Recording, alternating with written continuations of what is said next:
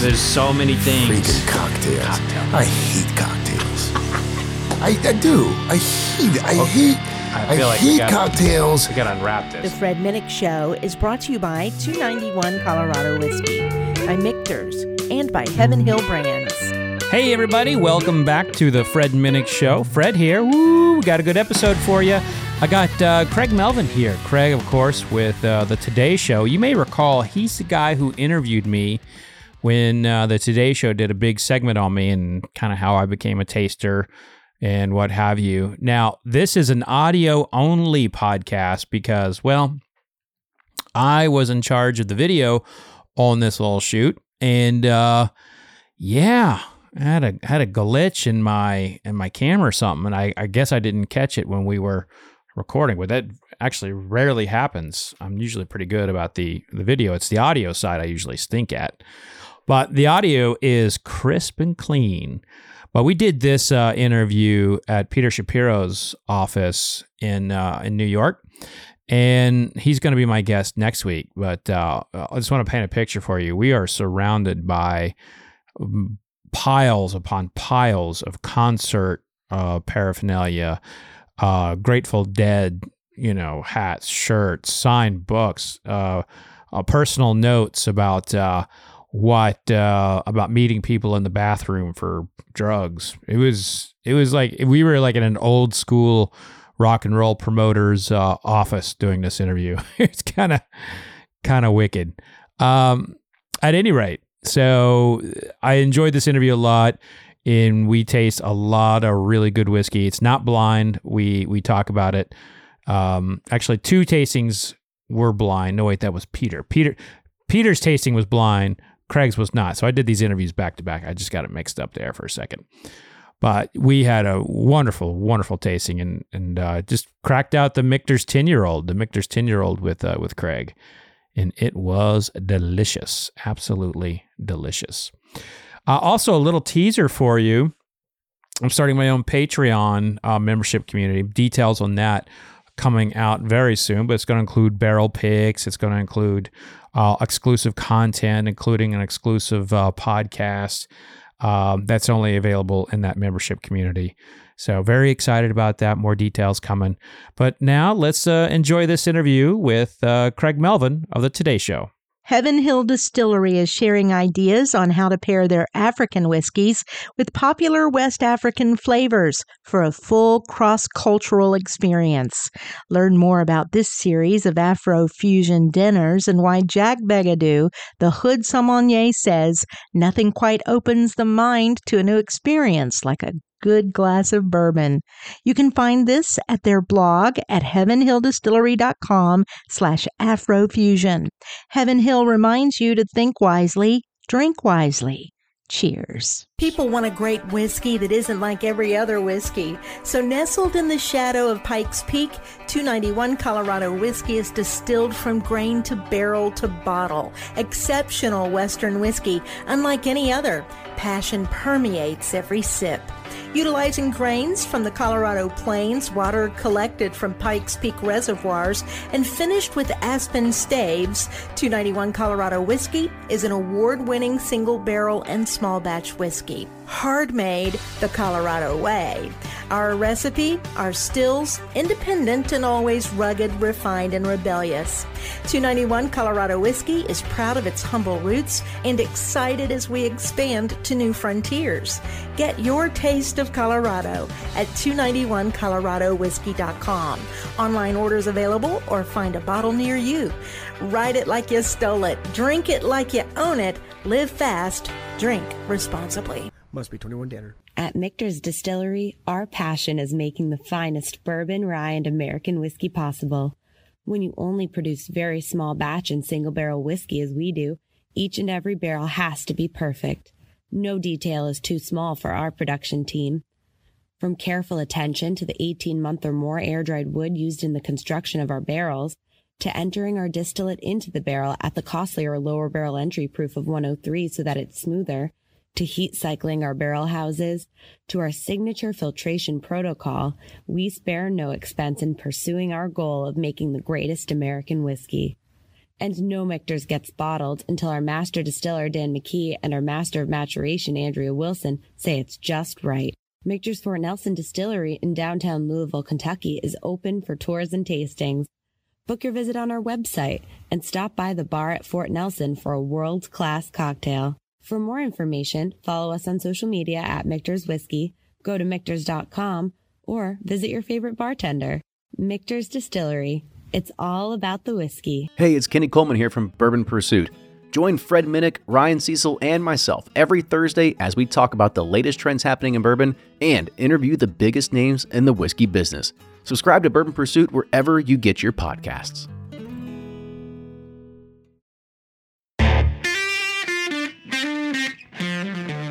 Not bad, man. Just been hustling. You know, the never-ending hustle of being a bourbon drinker. I know it well, but you've got one of the best gigs I could think of. Hey, someone's got to do it. You know, because if someone isn't out there talking about the whiskey and like it being whether it's, you know, good or whatever, then it's just marketing, you know, and that's the scariest thing for me is like because these brands have larger social media presences and everything, and sure, they can get away with so much. So especially these days, it does seem like there's a lot of garbage, bourbon out there. There's a lot of garbage bourbon out there, and then there's a lot of what I would say people who are just really good marketers. Yes, you know. But back when this was made right here, and I know you're a turkey fan. I am. I had to bring that. This is one of my favorite turkeys of all time. I don't know this one. This is dating back. This is the gold foil 12-year.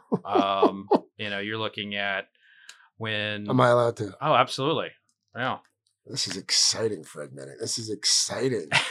give me the backstory here. So Wild Turkey used to be owned by a company called Austin Nichols, and Austin Nichols was really the company that brought it to the forefront. Pernod Ricard purchased them in the 70s, and when they purchased them, one of the things that they brought up in their negotiation was that they would keep. I'll take that from you, sir. There you go. They would have Jimmy Russell. Jimmy. As one of their, you know, that was in their contract with them that they would get to keep Jimmy Russell. And I know you got to you interviewed Jimmy and spent some time with him, so I figured we'd start with this one. That's a couple years ago. Cheers. Cheers to the brown nectar of the gods.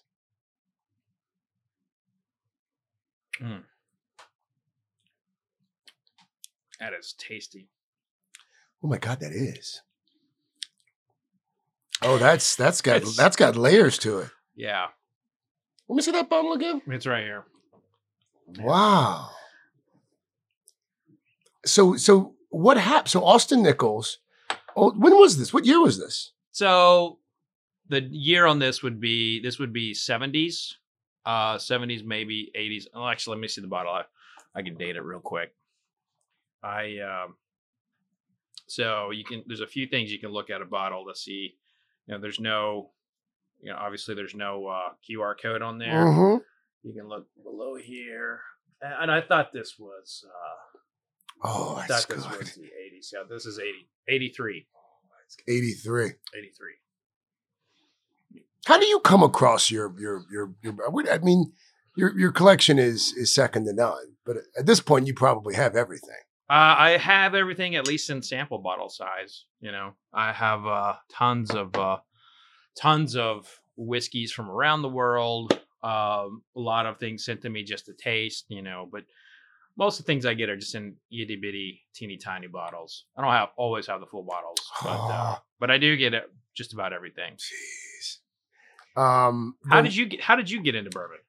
You know, it's funny because I'll tell you how I got into it. In college, mm-hmm. I was drinking swill, and I was in a fraternity, and we would go down to the fraternity house on a Friday or Saturday, and I went to Wofford College in Spartanburg, South Carolina. Mm-hmm. There's a Kappa Sigma there, and you're a Kappa Sigma. I was a Kappa, Kappa Sigma, I was a dekai. Like we didn't have. I don't think.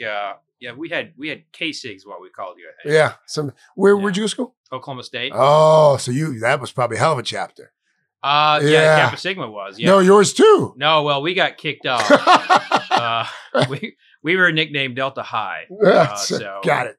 Yeah. But no, so we'd go down the house, and Jim Beam was the preferred bourbon because that's what you could afford. Right.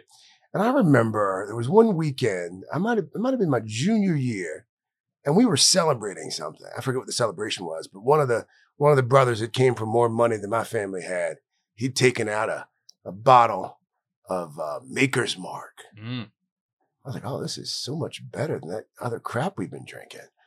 and so I would start to buy, Maker's Mark for a special occasion. And then I think from the Maker's Mark, I discovered Woodford. Oh, okay. And then so from there on, I would just, I would go out, and if there was a bourbon that I had not had before and I had a few dollars in my pocket, I would try it. And now fast forward to my 20s, and I just started out in journalism. I was very poor. I couldn't afford nice things, and I couldn't afford nice bourbon for sure. Mm-hmm. So I would pal around with people who appreciated good bourbon, and if we went out, they knew I was poor. They would say, "Oh yeah, let's get 2 of those." I'm like, yes. And so I discovered more bourbon that way. And then probably, I'd say maybe 10 years ago, in a house that we had bought in Connecticut, my wife let me build this bar, and I decided I was going to make it a bourbon bar. And so I started to collect my favorite bourbons. No, you got the bug. And then my friends, as gifts for special occasions, they'd give me a bottle of this or a bottle of that. And so that's kind of how it started. But I probably have, probably 20, 25 different bourbons at a time. Nothing like. Well, and you've been an amazing voice for telling the story. Like we mentioned, the Jimmy Russell story you did a couple years ago, and you were the first person I went all in on with like telling my story. I remember. So I want to give you go back a little bit for you when we were doing this. They approached me and said, hey, they want to talk about your taste mindfulness and how you kind of learned it in therapy. And I had mentioned it before and talked about it before, but never really focused on it. I'd always been nervous about it. Why? I was really nervous about it because I didn't,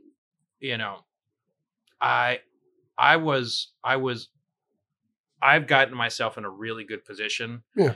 And I still sometimes feel like, I could do more to help other veterans, and alcohols is not necessarily where you want veterans going who need help.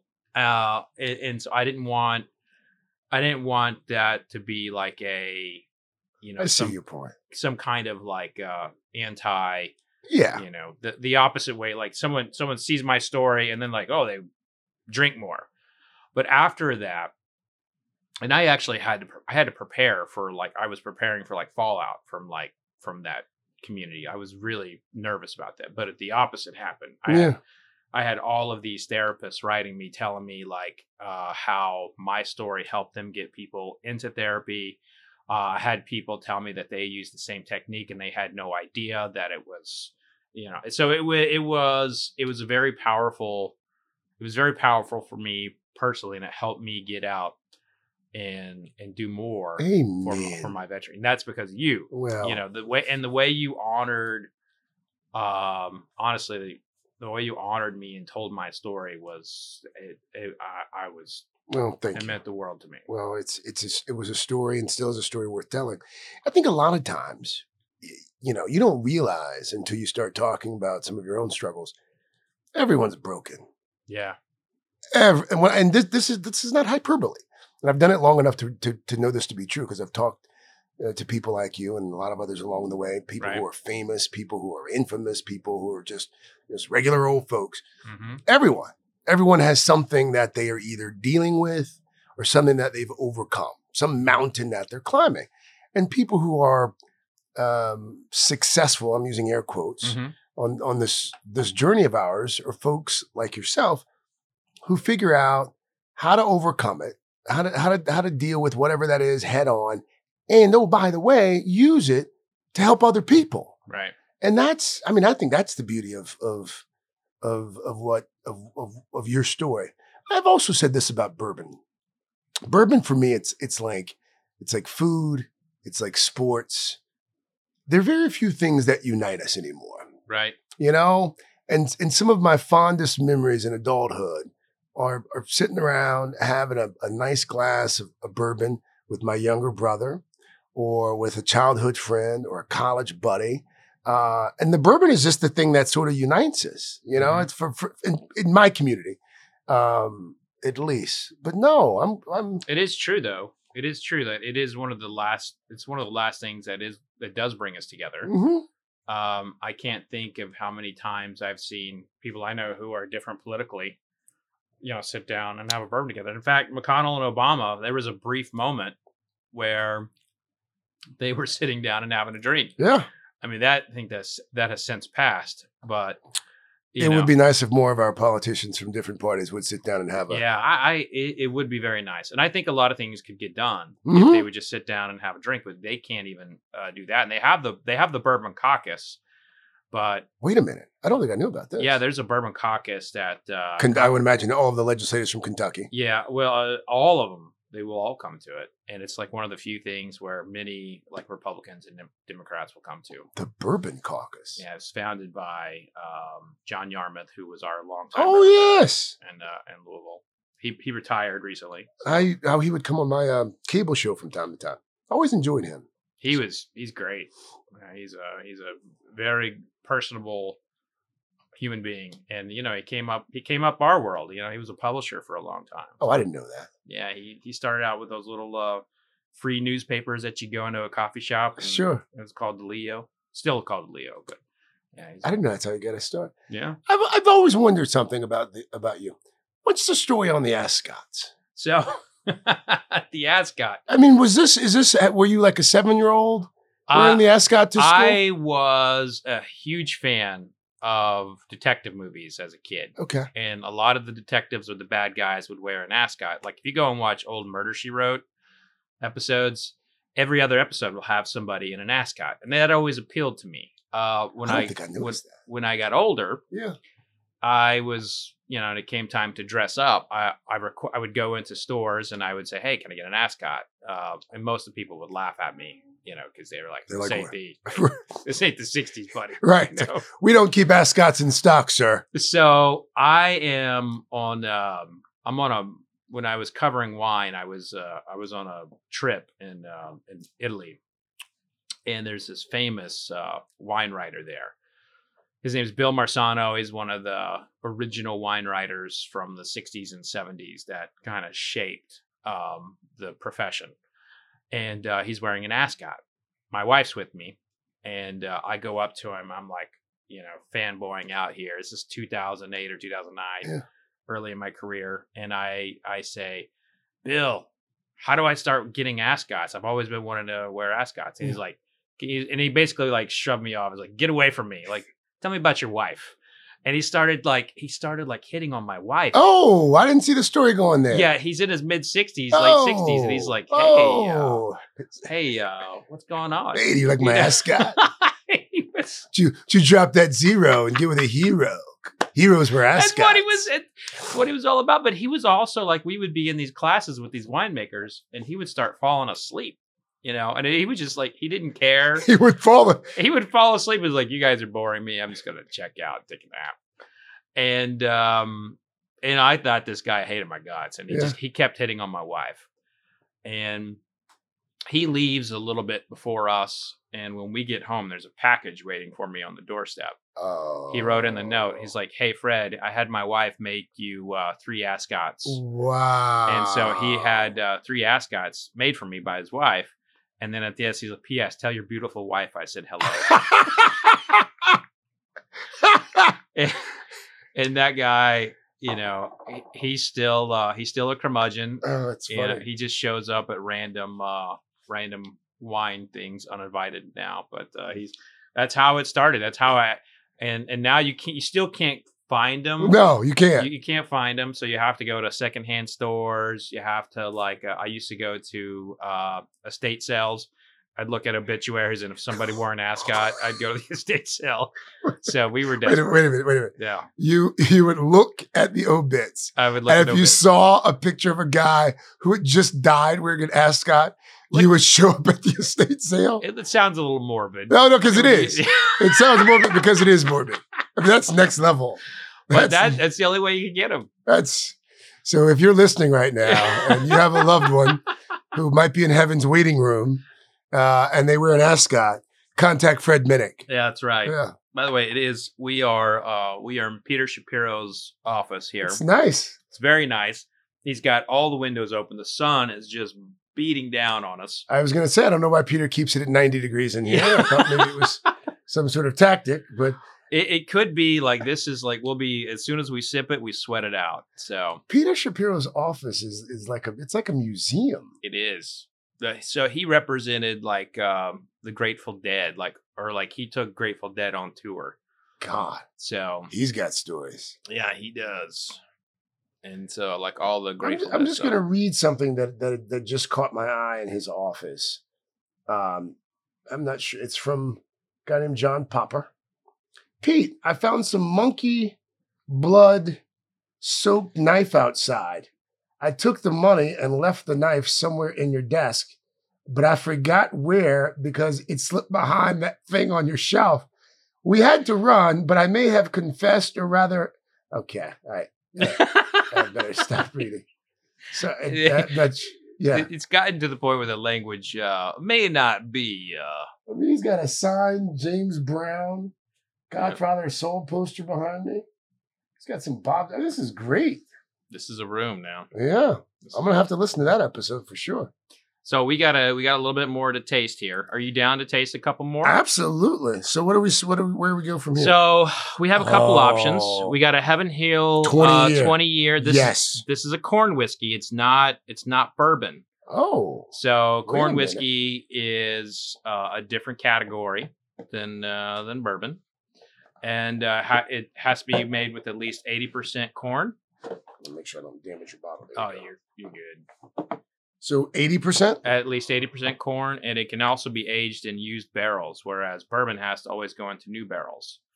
And this is kind of an ode to, really, this is how whiskey would have been made long, long ago.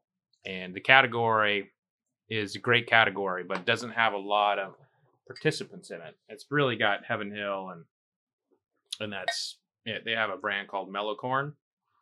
That is a really great, $12 whiskey. Corn whiskey. Are you a fan? I haven't tasted it yet. Full disclosure. I have tasted this one. I've got some opinions on it, but I don't want to. So I'm gonna. I don't want to. I'll tell you what, it smells pretty potent. It does smell potent. Notice the color, how light that is. It is quite light. You're right. Bourbon would not be lighter than what we were just drinking. Bourbon would not be nearly that light after 20 years. What do you smell on the top there? It's very alcohol forward. Yes, very. Yeah.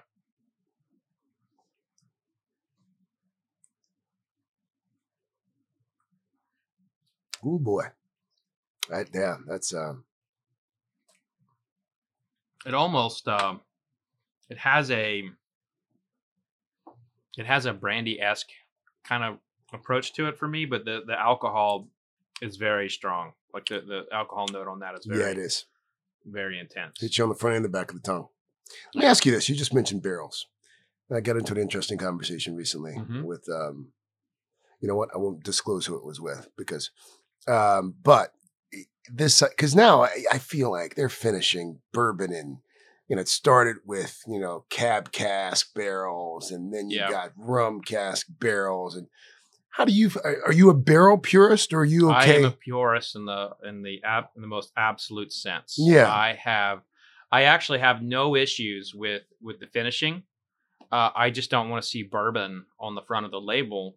And, before we kind of started recording, I was talking about like how we need people who are not associated with brands to, to talk about whiskey, because otherwise it's just PR people and marketing, and they're strong, they're powerful, and they have larger audiences than people like me. They have reach, they have budgets, and they don't give two shits about history. I mean, the people who care about history who are in those positions, they're going away. They're no longer around. They care about case sales, and they care about their story.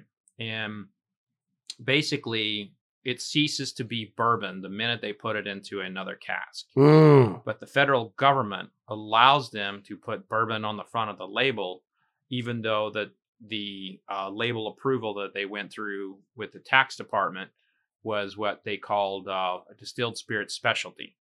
So you're looking at something that is pretty, I'm on the losing end. I'm fully the minority in this, but I don't think they should have bourbon on the front of the label. If they had it on the back of the label and they described what it is, but I feel like if by doing this, they open themselves up for losing the 1964 Unique Product of the United States Declaration, because we are no longer respecting our own terms and definitions of what is bourbon. So when Mexican corn whiskey is very popular right now, and it's actually very good. If a distiller down in Mexico or Canada, which both of those countries used to make bourbon, they have a history of making bourbon. I didn't know that. Labeling it bourbon. Yeah, absolutely.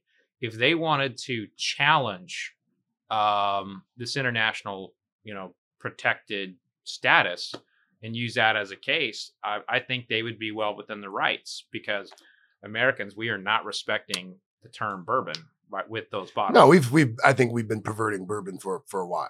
Yeah. But I do think that in doing so, they have made bourbon more approachable to different groups. So if we went from calling it bourbon, just saying whiskey, American whiskey, we have no problem here. I actually like the flavor of a lot of those barrel finishes, but my contention has always been put whiskey on the front of the label. Be honest about it. And bourbon on the back label. Yes. And they are honest about it. But the problem is that when someone walks into a store to buy a bottle, they're not buying whiskey. They want to buy bourbon. They want to see bourbon on the label. Yep. So it goes back to that sales and marketing conversation. And let me tell you, big bourbon, over the last 5-10 years, clearly they've spent, tens, if not hundreds of millions of dollars on marketing and branding, but it's working. Yeah. It's working. It is. I was just in the store over the weekend, my regular place in town where I go, and they've literally doubled their selection. But I did say to the woman who runs it, and I'm a creature of habit. I'm like an 80-year-old man. I go to the same places. I buy the same things. It's same menu item at the restaurant. Right, all the time. Right. I tell the same stories. My wife mocks me for it. But I said to Corey, Corey, this is great. But you're bringing in bourbons from, no disrespect to, you're bringing in bourbons from like Brooklyn and places I've never heard of, and they're making bourbon. And she's like, Craig, it's selling. It sells. It sells. I do think, Fred, and this is what I don't think anyone's figured out yet, because I think in terms of available market, two groups. Women. Mm-hmm. Like if they're, it's funny because I met a woman, and I can't remember her name, and it's going to bother me, so I'll have to pull up the email in a little bit. I met a woman maybe about a month or two ago. She stopped by the show with a friend of mine. She is either the first or only master distiller. Hang on, you'll know her name. This is going to bother me, so I'm just going to pull up the email. I think there is a market for a bourbon that is not necessarily marketed toward women, mm-hmm. but maybe a brand that's started by a woman. There's quite a few of those out. Okay. And I wrote a book called Whiskey Women, which we're now in. It's the 10th anniversary this year, like this October will have been 10 years since it came out. By the way, I got her name. All right. Marianne Eves. Oh, Marianne. Yeah. She's a great friend of mine. She stopped by the show. Mhm. I think we're going to try to do a story with her at some point, but apparently it's Kentucky's first female master distiller. Yeah. And was the first distiller to leave the big bourbon establishment in Kentucky and strike out on her own and do things a little differently. Yeah. So she was the master distiller in the waiting for Woodford Reserve. And shortly after they kind of gave her that kind of moment, she left. And she went to start with a company called Castle and Key. And then she broke away from there and has been kind of in a consulting role. People she's consulted with, Peyton Manning, Dr. Disrespect. And then I think she's got her own brand coming out here very soon. But she's the real deal. And there, believe me, when she took that title, everybody came to me and was like, how could she be master distiller? You know, she hasn't been doing it long enough. Because I'm the one, I was like, she's a master distiller. You know, if that person over there can call themselves a master distiller, she can call herself a master distiller. Yeah. But she faced a lot of that early on. I mean, I think that's kind of went away largely now, but she's great.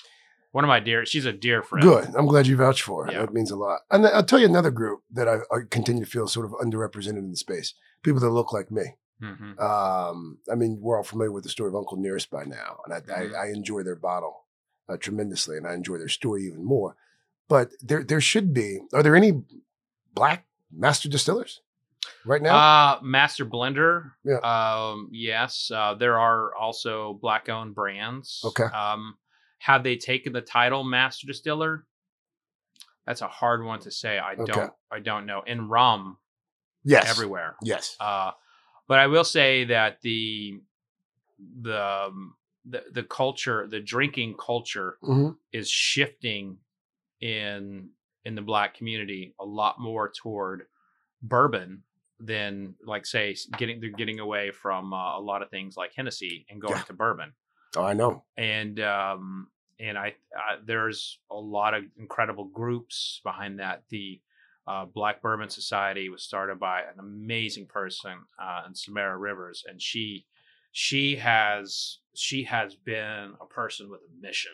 You know, will you send me when we're done here? I want you to send me your information. Yeah, that sounds like a good story too. More than happy to. Where is she based? She's either in Atlanta or LA. Okay. So by the way, I forgot that we were even doing a podcast. I'm sitting here yapping about. Hey, listen, I'm all about making sure my friends get the attention they deserve. I mean that. So happy to help. So far, that Wild Turkey's been my favorite. Wild Turkey's gonna be hard. Wild to beat. Turkey's 12.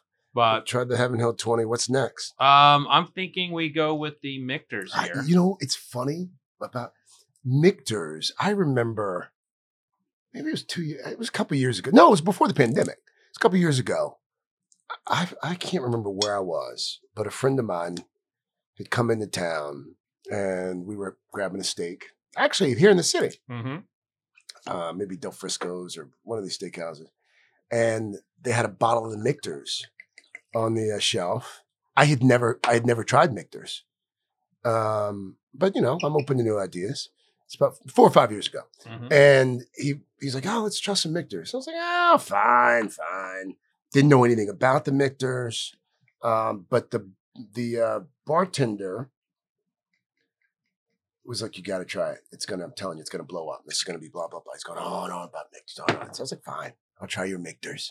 I'll appease you, sir.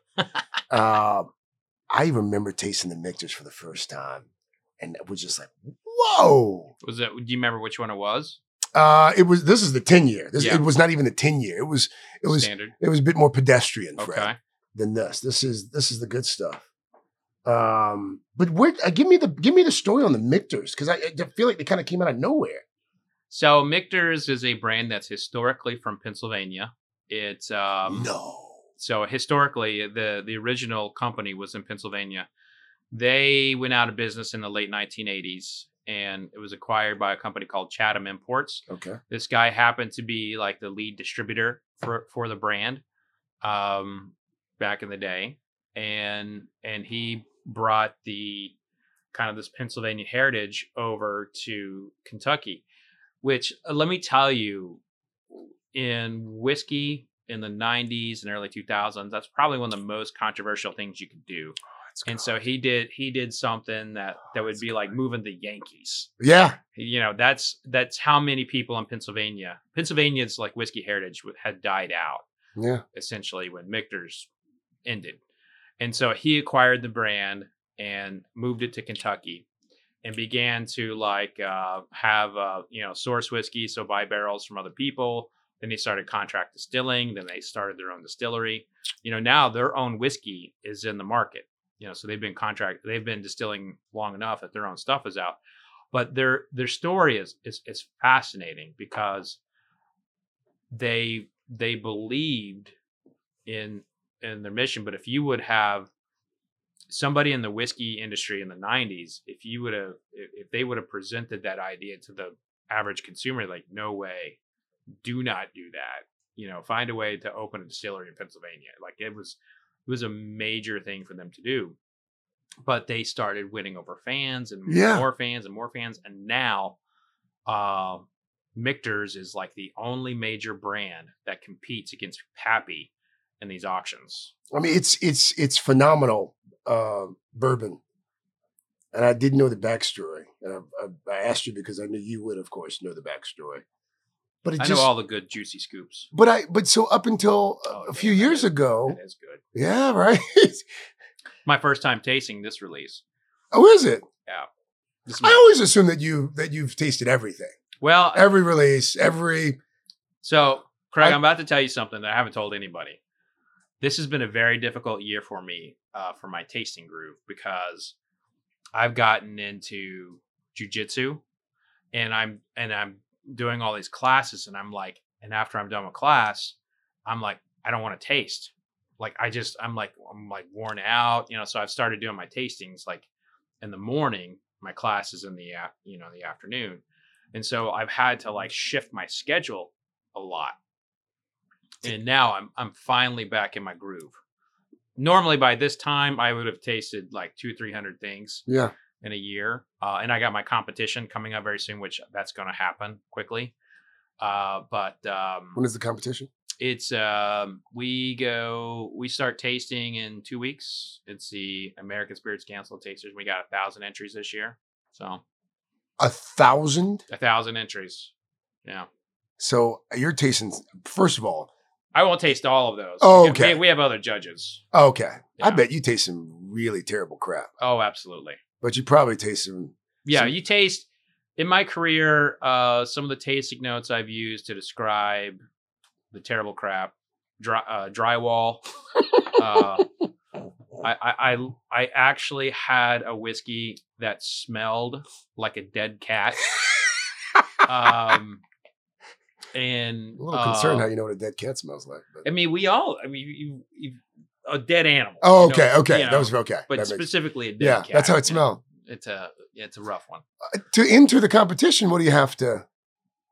So it's anyone can enter spirits competitions. Like you need to be a brand, obviously, but the spirits competitions are businesses, right? So it's like Emmys. It's very similar to the Emmys. Like if you have something you want to get in, someone enters it. Yeah. And it's very similar to something like that. But the Emmys are also very subjective. Like there's some, sometimes someone will win an Emmy and you're like, really? That's an Emmy? That's an Emmy. But well, I think it's the same with, tasting. Tasting is very subjective and it's done blind, right? So we don't know. Like what won best whiskey last year over like $2,000 scotches was a little bitty Michigan distillery called Journeyman. Journeyman. Yeah, Journeyman. Their wheat whiskey won best whiskey. What's your favorite new bourbon right now? Or is there one? I am in love with this family-owned farm distillery in Indiana called Starlight. And they have a little winery associated with them called Huber's, which they're more well known for. They're in Indiana, southern Indiana, so they're about 40 minutes from the border of Kentucky, and their stuff is Starlight. Starlight. Is it easily accessible? I mean, can folks get it outside of? Okay. Yeah. Especially if you live in a state where it can be shipped to you. What's the price point on it? Is it reasonable or $40? Oh, on their higher end, 80. So it's reasonable. Yeah. What do you think's overrated right now? Can you even say that or? Oh, I can say whatever I want. What do you think's? What do I think's overrated? Well, obviously Blanton's is way overrated. Now, do you think it's overrated because of the price point, or do you think it's just overrated in terms of just? Yeah. So if you can buy Blanton's for $40-$50, then you're in. To me, it's in the league of Woodford Reserve. I would concur. Yeah, it's in that league. How is it then? Because I want to come back to this because you just raised an interesting point. Mm-hmm. My father-in-law loves Blanton's. He loves to collect the horses. He likes the flavor of it. Mm-hmm. I can get Blanton's in Connecticut for maybe $45 if they have it in stock. I go down to Virginia where he lives in Fairfax. Sometimes it's twice as much. Why? Well, you said you're buying in Connecticut. Yeah, that's a control state, and so by law they don't go over that. In Virginia, in Fairfax, I didn't realize that they would be that much more expensive because their laws are very similar. They shouldn't be that expensive. Okay, maybe I should tell him that he could report this. Well, this there's people going to jail right now for trying to job the Virginia system. So there's so much stuff going on in bourbon. It's so Bland's is a bit overrated, if not overpriced, depending on where. And Pappy 23-year-old is way over oaked. It is not worth the hype. 10 years ago, I can make an argument for it, but the latest release was so bad. It was like, to me, not even palatable. And you still can't even get a bottle of it for less than a couple grand. Yeah. Which is also, I think, shameful. Like it's absolutely. Well, that's interesting to hear your take on Blanton's. What's your table bourbon? Got about 10 of them, but I'd say it's whatever my wife's a big bourbon drinker. She better be. So she actually was a taster before me. So she was what? Yeah. So I was always a drinker. Yeah, not a taster. There's a difference, right? There is a difference. So we'd go out on a date, and she would get a makers like on the rocks, and just kind of sip it. Yeah. As we were having a date, and I was like, "What are you doing?" Like, I'm just sipping it, like it's like wine. She's like, I'm tasting it. I was like, "You're supposed to go." Ah. So Makers is like sounds like Makers is a sentimental attachment to Makers. Yeah, there's a sentimental attachment there, and also Bill Samuels Jr., who is their longtime chairman. When I was about to give up on whiskey, when I was about to get out, and try to get a job, because it was hard early on making a living. Like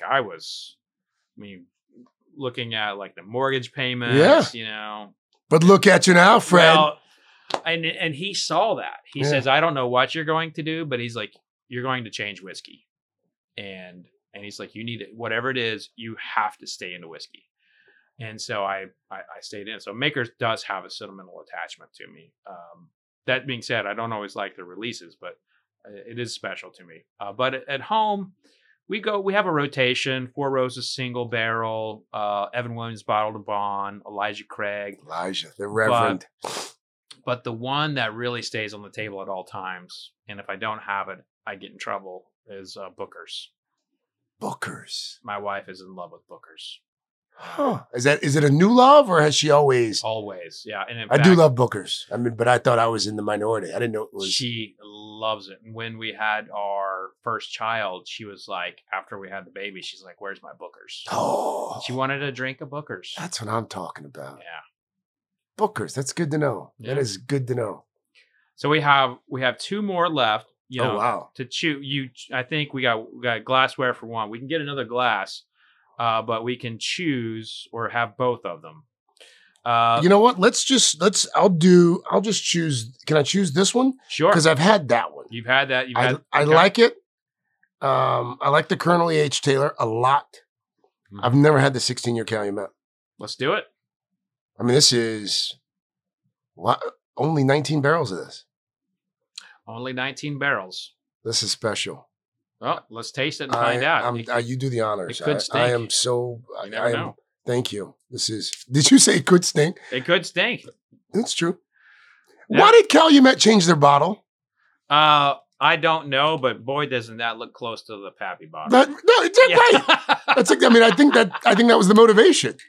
Yeah, packaging is so important in this game, and the closer you can look like the main player. You think people won't even know the difference? Probably. I will say I understood why Willett changed their bottle. Because I think it was probably a couple years ago when Willett changed their bottle. The Willett bottle, the base of the damn thing was probably, that in terms of diameter. The pot still? Yeah, it took up so much space on shelves. I got that change. But I never got the Calumet change. Well, there's also like what's available. That's a very standard bottle. There's been a glass, there's been a very prominent glass shortage. That's true. We've actually reported on that. So that comment of mine came from a place of ignorance. You're right. Which one? Oh, that's not the right one. What are we thinking here? You just took your initial. My friend Liz is over in the corner here. She's like, I have never heard two people talk about bourbon for so long. Her eyes have her husband everything. He's like, oh, that's awesome. Her eyes are glazing over. Is your husband? Is he a bourbon guy? Yeah. Oh, I didn't know that. Liz is the best. My cousins collect also. Oh, really?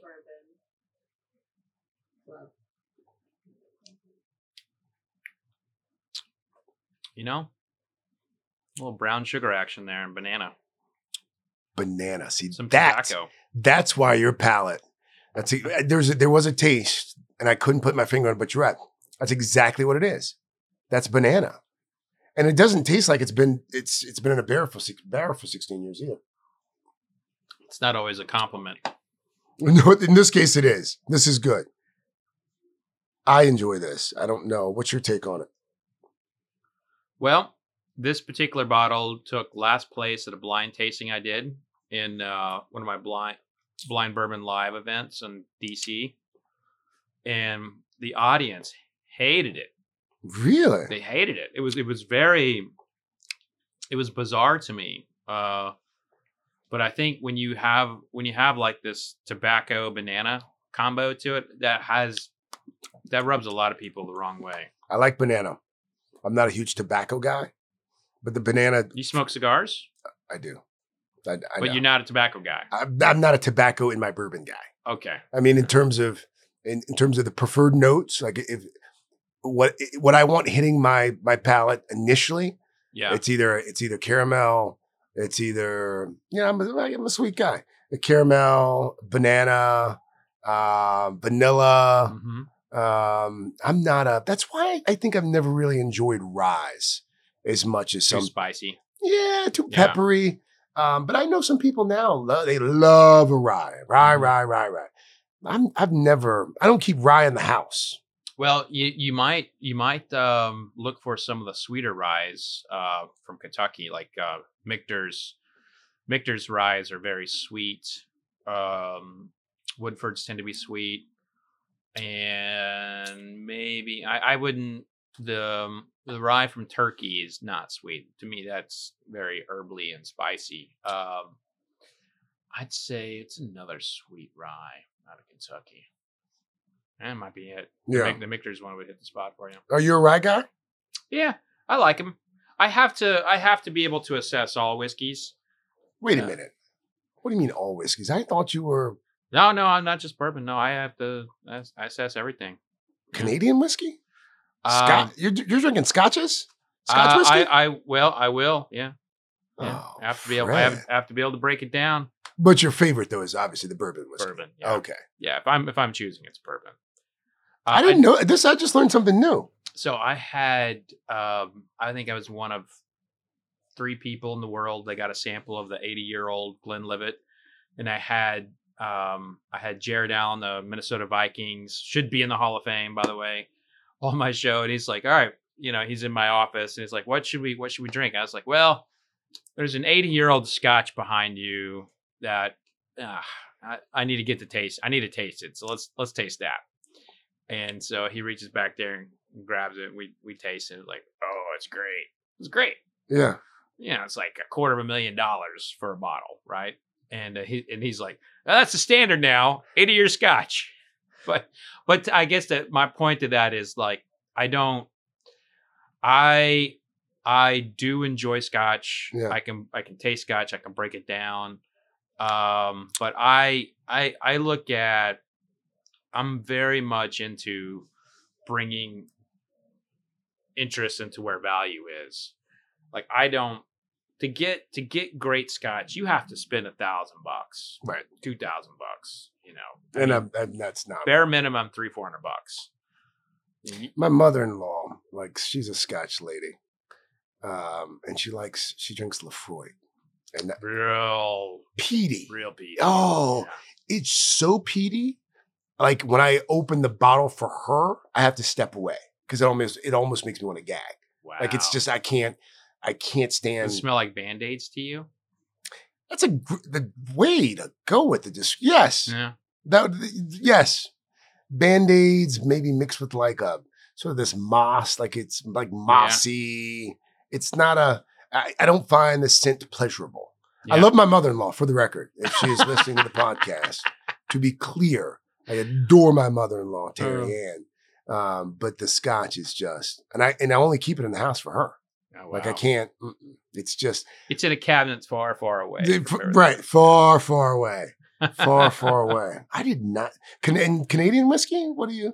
So, the Canadians, if they wanted to focus on quality versus volume, they would be. I think they would be considered the greatest distilling country in the world. Why? They are great at focusing on fermentation and distilling single fermentation. They are great distillers, but their problem is they're so focused on blending. The blending is their heritage, and they take all of these great whiskeys and they blend them down, and they can add up to 9.09% of other additives into their the product. A great case in point to how Canadian whiskey is great is Whistle Pig. Whistle Pig was buying stocks from Canada, and they've continued to buy stocks from Canada, and they're bottling it in Vermont. And Whistle Pig wins a ton of awards. Whistle Pig is great. It's Canadian whiskey. Did not know that.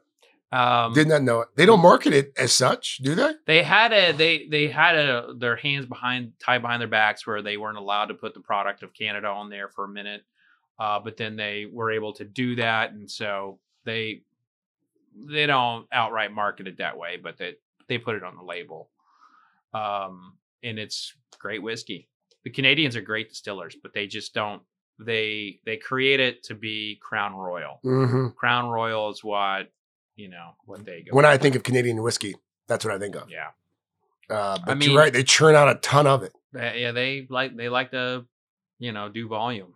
But they're great distillers, and there are a lot of great whiskeys that never make it out of Canada. Let me ask you about a couple other. Since I've got you here, I always love picking your brain. Blade and Bow right now. Blade and Bow, it's serviceable. That's all I need to hear. The 22-year-old can be one of the better older releases out there, but I don't like the standard one as much. Bourbon Tucker. Oh God, no. Yeah, No. but it's funny how, because I feel like I see it everywhere now. Yeah. Bourbon Tucker's everywhere, just kind of like Blade and Bow. I mean, they seem to have become somewhat ubiquitous in the. Bourbon Tucker. For a long time they were one of those companies that they were carrying the banner of we don't have to be transparent about where our whiskey comes from, and now there's a lot more, but they're not. They are very good at reaching people who don't want to know whiskey. They want to reach people. They want to reach people who want to treat whiskey like, Coors Light or Bud Light, right. Michelob Ultra. Oh, what about you a Jefferson's guy? I am. Oh, I wouldn't say I'm not a anybody guy, Well, that's true. You actually have to be an but independent arbiter. I absolutely love the people behind the brand. Love them. And the shit that Trey does, like that guy, if he could rent a space rocket to fly his stuff up to the moon, he would. Right. Which that's being done, but whoa, what? Someone's doing that right now as we speak. They're trying to gain the capital for it, but they have everything specced out, and they're going to fly Moon Bourbon. I don't know if it's going to go to the moon all the way, but it's going to be in the orbit. It's going to be in space. Okay. When that happens, you let me know. Yeah. They want $75,000 a bottle, I think. Well, you don't have to let me know then. Never mind. You just, yeah. It's a lot of money for a Never bottle. mind. My interest is waned. Yeah. I was like, yeah, I'll taste it. Mm. But then I was like, wait, what if like an alien comes into the, like, you know, and lays eggs in it? I don't know if I would have tasted it. You know. Again, I didn't see it going there. My favorite today, it's the Michter's 10-year. Oh, wow. I'd say it's the Michter's 10-year. Even over the 12-year turkey? That's a close second. Wow. I'd have to go back and probably have some more of the 12-year turkey. Okay. But they haven't, the corn whiskey, I think that's probably an acquired taste. It was, I'm glad that we had this tasting and I did not lead you